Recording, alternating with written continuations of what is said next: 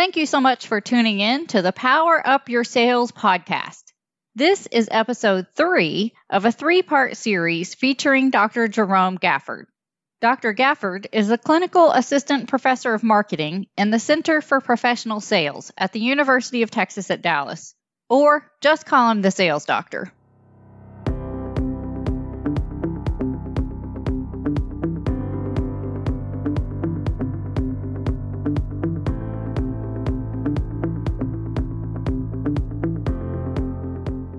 So switching gears a little bit, I want to talk about goals for a minute because it seems to be like KPIs and metrics and quotas and targets seems to be like the buzzwords are everywhere. And it seems to be this philosophy, I guess, that goal setting as a salesperson is incredibly important. What's your take on that? How important do you think it is for an individual salesperson to set goals for themselves? And what's your advice for them for trying to figure out why they want to get up each day and be in sales? Right. I think goal setting is very important if it's done for the right reasons. I don't think quota should be a goal. And the reason I say that is because if somebody sets their goal as their quota, then once they hit that number, oftentimes the brain says, okay, you met this metric, we don't need to work anymore. And Right. so I remember, stories of salespeople in the field, they might, if their quota was $150,000 a month and they hit 2 sales in the first week that got them $150,000, you didn't hear from them for the rest of the month. And that's why I don't like using quota as a goal. Now you can set your company numbers and what the projections are for the future and back those numbers back into quota for the reps. But I think goals need to be set on something more than just a financial number. I think if an individual is going to set up a goal system that they want to meet, that goal needs to be something that they want to achieve for themselves and for their families and for their business. And it's not about making the money. The money is just kind of the part that comes along with conducting the activities that you must do to meet your goal. And you certainly want to have those written down, of course. Everybody here has heard about different goal setting strategies, SMART strategies, and all these kind of things. And they're all great to have. But whichever one works for you individually is the one I would certainly recommend that a person uses. But if you're, it's one thing to say, okay, I've got a goal of making $100,000 this year. And while that sounds nice, that's not really a goal that is going to keep you focused for the entire year, I don't believe. I believe that if you set that goal up and you say, okay, I would like to grow my business and my income to the point where my spouse doesn't have to work anymore if he or she doesn't want to. And then you back that back into the number that it would take for you to retire your spouse, so to speak.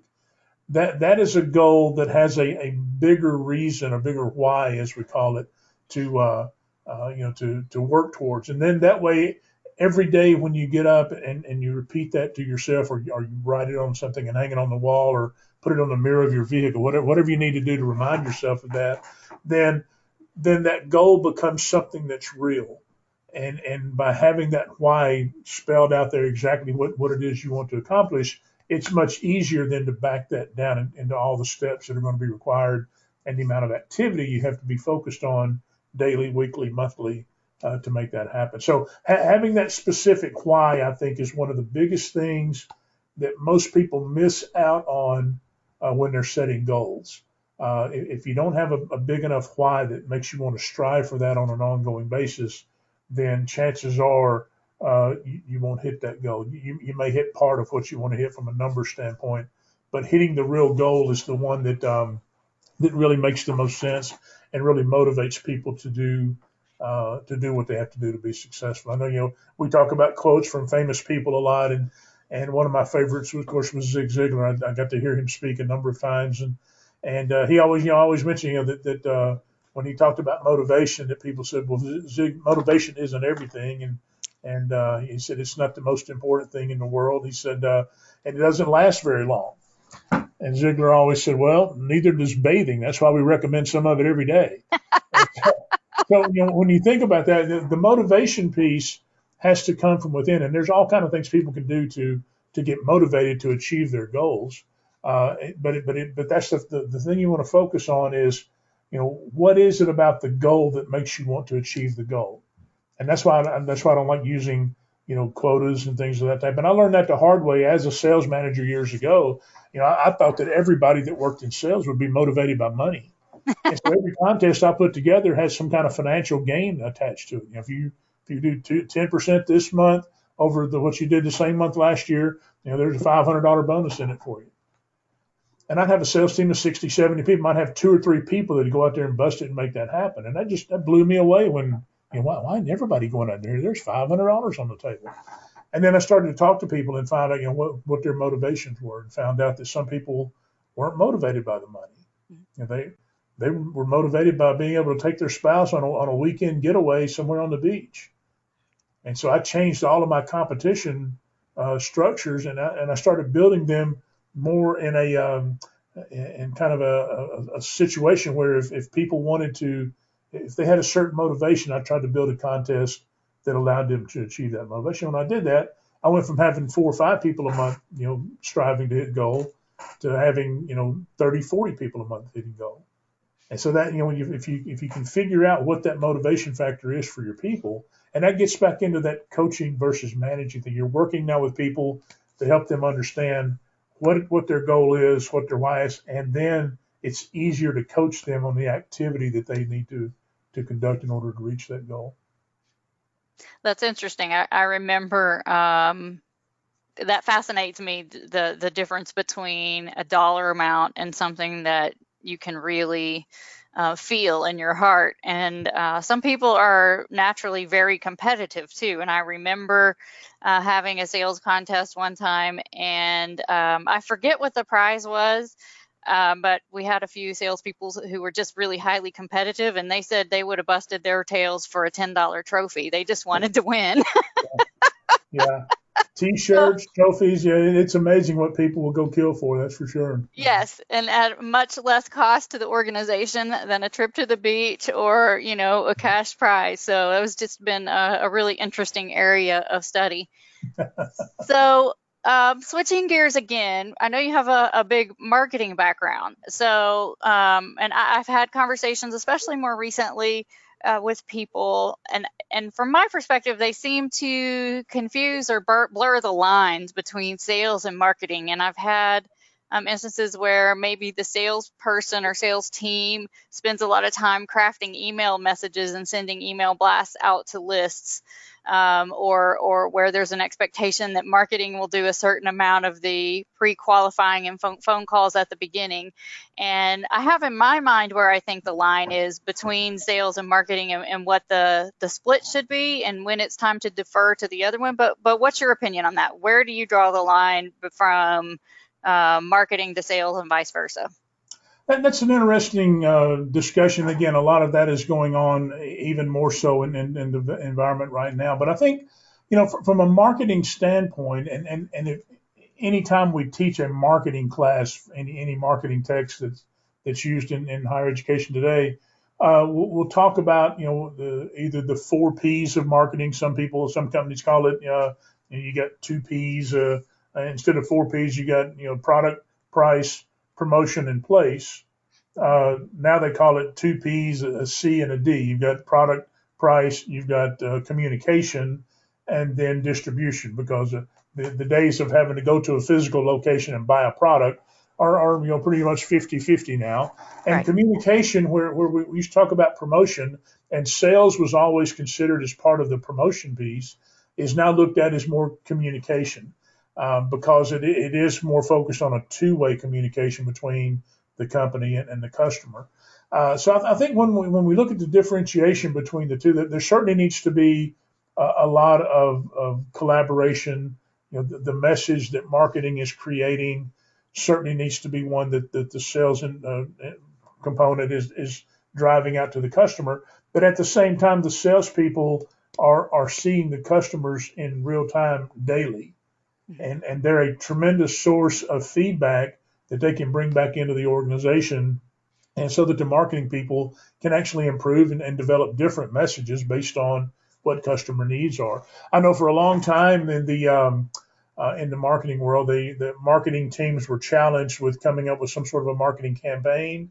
They would then introduce those campaigns in a number of environments. There may be television commercials, email blasts, as you mentioned, maybe online blasts of information, whether it be through a website or ads on different social media, whatever that may be. And the goal of all of these outbound messages was to draw inbound leads back into the company, whether that be through an answer an email or a text response or an 800 number from a TV commercial, whatever that may be. They were drawing in these numbers of inbound responses that they would then farm out to the sales team to make the follow-ups with. Some of the challenges that we saw when we had that type of a marketing sales environment was that the marketing people, the rubric that they were challenged with meeting was they had to generate X number of leads on a monthly basis off of the different campaigns that they ran. Right. And so that their goal, if their target was 3,000 or 5,000 leads a month, then they were going to do everything they could from a communication standpoint to bring in 5,000 leads that they could then hand over to the sales team. The downside to that is marketing was not challenged with managing the quality of those leads. Is this a prospect that can actually buy our product, our service? Do they have the money? Do they have the desire for the product? Do they have the ability to make the decision?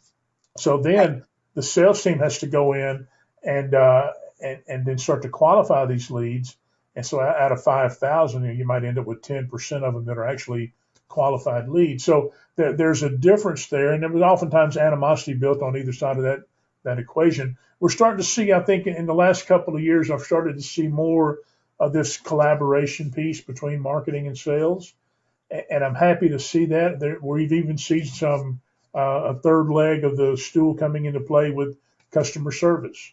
If everybody's kind of rowing in the same boat, we're all trying to do what we can to take care of our existing customers, to generate additional business off of existing customers, as well as to generate new business off of new customers. And if the customer's interaction with all three of these departments is a positive one, then they are certainly going to want to stay around and do business with our company. Unfortunately, those three legs of that stool have always been a little bit wobbly, and so we're starting to see some of that tighten up now, and I'm glad to see that, because that will have a big impact on how our customers view our company going forward. Yep, agreed. Okay, so two final questions, really. Okay. If you had just one foundational piece of advice that you could share with sales leaders, whether it's managers, regional VPs, et cetera, managing in this time, and with the salespeople that they have, one piece of advice that you think could be most helpful for them right now? Most helpful for the leadership team, I would say that, of course, the communication, we talked about that already, but certainly have communication between your frontline sales team, your mid-level people, all the way up and down, and try not to make it.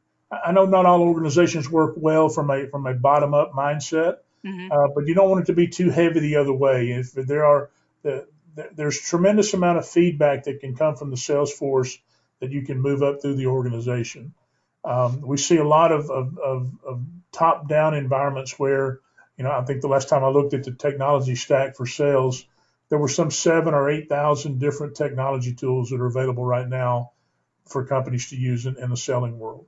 Wow. And a top-down mindset typically tries to force a lot of technology tools into the sales force because they've looked at a demonstration, this tool can drive your sales revenue by X number of percentage, whatever that may be. And there are certainly some great tools out there to do that with. The thing we have to be careful about, I think, with a lot of sales organizations is if we try to push too much of that stuff into the hands of the sales team, they will tend to start identifying the two or three tools that they want to use, and that may not fit into the model that the upper management people have wanted to build. At the same time, the sales teams need to be aware that things are changing and the tools can benefit them in a sales role. I don't think the tools can sell for us, but they can certainly benefit us maybe in some efficiencies of scale and things of that type. But it's just a matter of understanding how those pieces work and everything from a CRM tool to a lead identification. We're even seeing some things in the AI world that can help us identify things like personality and behavior traits based on conversations and email threads and those kind of things. So there's some really interesting things that happen out there. But the bottom line is, the sales team has got to be in front of people. They've got to be generating the leads. They've got to be talking to people about solving issues and developing that communication channel. So I think communication up and down the organization, as well as throughout the all the departments that we mentioned, and certainly with our customers, it has to be more of a collaborative environment. And for more complex selling environments, that's even more so. We're not going to see, typically in a complex selling environment, you're not going to see a one visit close, and that's okay. But if we build that collaboration with our customer, with our team, and with our organization, then the trust factor goes up tremendously. So that would be my one word, I guess, of advice would be communication among all stakeholders. Make sure that everybody understands what the goals and the plans for the organization are, as well as the goals and the plans for our customers as well. Okay, so that's the sales management side. For salespeople, the ones I've been talking to most recently find themselves, especially right now, and maybe it's getting a little bit better as we're kind of adapting to this COVID situation, realizing it's going to stick around for a while, but especially early on, and some people are still experiencing this. Salespeople are getting really frustrated with no matter how much prospecting they're doing, they're reaching buyer after buyer after buyer who is not in a position to make a decision. Either they're uncomfortable making any kind of commitment for good reason. What is your advice to salespeople right now? Do they keep prospecting? Do they go on vacation for a month or so and wait for things to come back? What's your best advice for them right now? Well, of course, they certainly have any of those options that they want to choose. The thing I always tell my students is, you as human beings, you have the ability to make whatever choices and decisions you want to make. The problem that most people have is they're not willing to accept the consequences that come with those decisions. So I talk about I know trigonometry made my head hurt when I was in school, and so I hate to bring it up here, but it's if you remember studying sine waves in algebra and trigonometry in school, there are three things that we talk about in this prospecting world, and the first one, if you start off your prospecting activity and start to ramp that up, you start off with the first part of the sine wave that goes up, and then if you move over a certain time, maybe a week or so on the timeline, as you're prospecting, then the number of sales calls start to go up, okay? Mm-hmm. And then you go out another couple of weeks on that timeline, and as you're prospecting more, your sales calls are going more, you're having more meetings, and you're starting to close more business. So that means your revenue is going up. The problem that happens here when we're looking at these three sine waves going up is when the revenue and the income starts to get high, most salespeople tend to start dropping off on their prospecting activity. Right. And if they start to drop off on that prospecting activity, then the number of sales calls start to go down and the number of closed pieces of business and income start to go down. And so we get in this vicious cycle that's delayed about 2 weeks on each one of those. And so if I'm a salesperson, if I'm coaching a salesperson, I'm going to tell them that the prospecting piece of what they do is by far one of the most important things they can do, and they must do that on a consistent basis. And by that, I mean, if you get into these up and down swings, then it has a big impact on everything else that you're doing. Yes, times are challenging right now. We have to understand what kind of things are going on in the mind of our customers. I think one thing salespeople need to focus on as well is in this time frame, this is a great opportunity for us as salespeople to be willing to try something new, okay? And by that, I don't mean going off the reservation, so to speak, but if you're trying something new, or if you've been doing something that's not working, don't be afraid to change what you're doing. You know, if you have a certain sequence or a cadence that you're using for your phone calls, if it's not been successful, don't be afraid to change things up, because right now is the perfect time to do that. If you're having conversations with people that you discover are not the ultimate decision maker, don't just cut that conversation off. Go ahead and continue building a relationship with that person, because they will help get you into who you need to speak with. The other thing is, as salespeople, I think one of the things we're going to have to do as salespeople going forward, especially going through this and coming out of this situation, is we're going to have to be great at leading our customers. And I don't mean by being pushy or providing false hope, but we're going to have to start building in the mindset of the consumer that there is a light at the end of the tunnel. And if they wait until this is over before they start to do things, they're going to be behind the curve. And so we need to have conversations with our customers about, what do we need to do now to be ready when this thing starts to loosen up and we're moving back towards the normal. And like I said, if you wait too long to start that process, then everybody else is going to be light years ahead of us. So as salespeople, we need to continue to develop that trust and that relationship and collaborate with our customers and find out, what is, ask them the question. Tell me what's going on in your mind right now. What are you thinking about? What kind of feedback are you hearing from your team and, from your customers? And what can we do to help to rectify that? And I think if you have those kind of questions, those kind of conversations with your customers, then you're going to be able to kind of break through the norm, because I don't think many salespeople, I think a lot of salespeople today are calling people on the phone, or they're using auto dialers and these types of tools, and they get the person on the phone and just start off talking about the product right out of the chute. And I think you need to focus on either getting back to that relationship if it's somebody you've worked with in the past, or if you're dealing with somebody new, just find out where they are right now. And if we can find out where they are right now, then it's easier for us to figure out the best way or the best solution for them to get them from where they are now to where they want to be in the near future. Excellent. That's excellent advice. Thank you so much for being our guest today, Dr. Gafford. We really appreciate it and hope to talk to you again soon. My pleasure. Thank you, Susie. Have a great day.